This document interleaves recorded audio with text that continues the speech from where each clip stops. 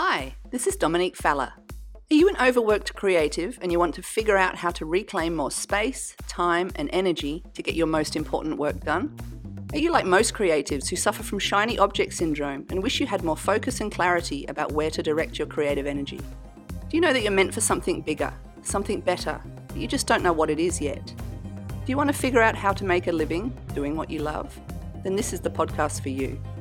This is a show that gives you easy, actionable steps to follow and simple strategies to clear more space and time, harness your creative passion, and build a business from your creative superpower. My goal is to help you keep your creative spark alive, fan the flames of your passion, and light the creative fire under your business. Wow, so many metaphors, idioms, and analogies. This show has got it all. I want this show to help you really understand what you're meant to be doing with your life and find that creative spark. I want to share my journey, my experience, and real-life stories and strategies. But I also want to hear from you. What's the dream? What's your struggle?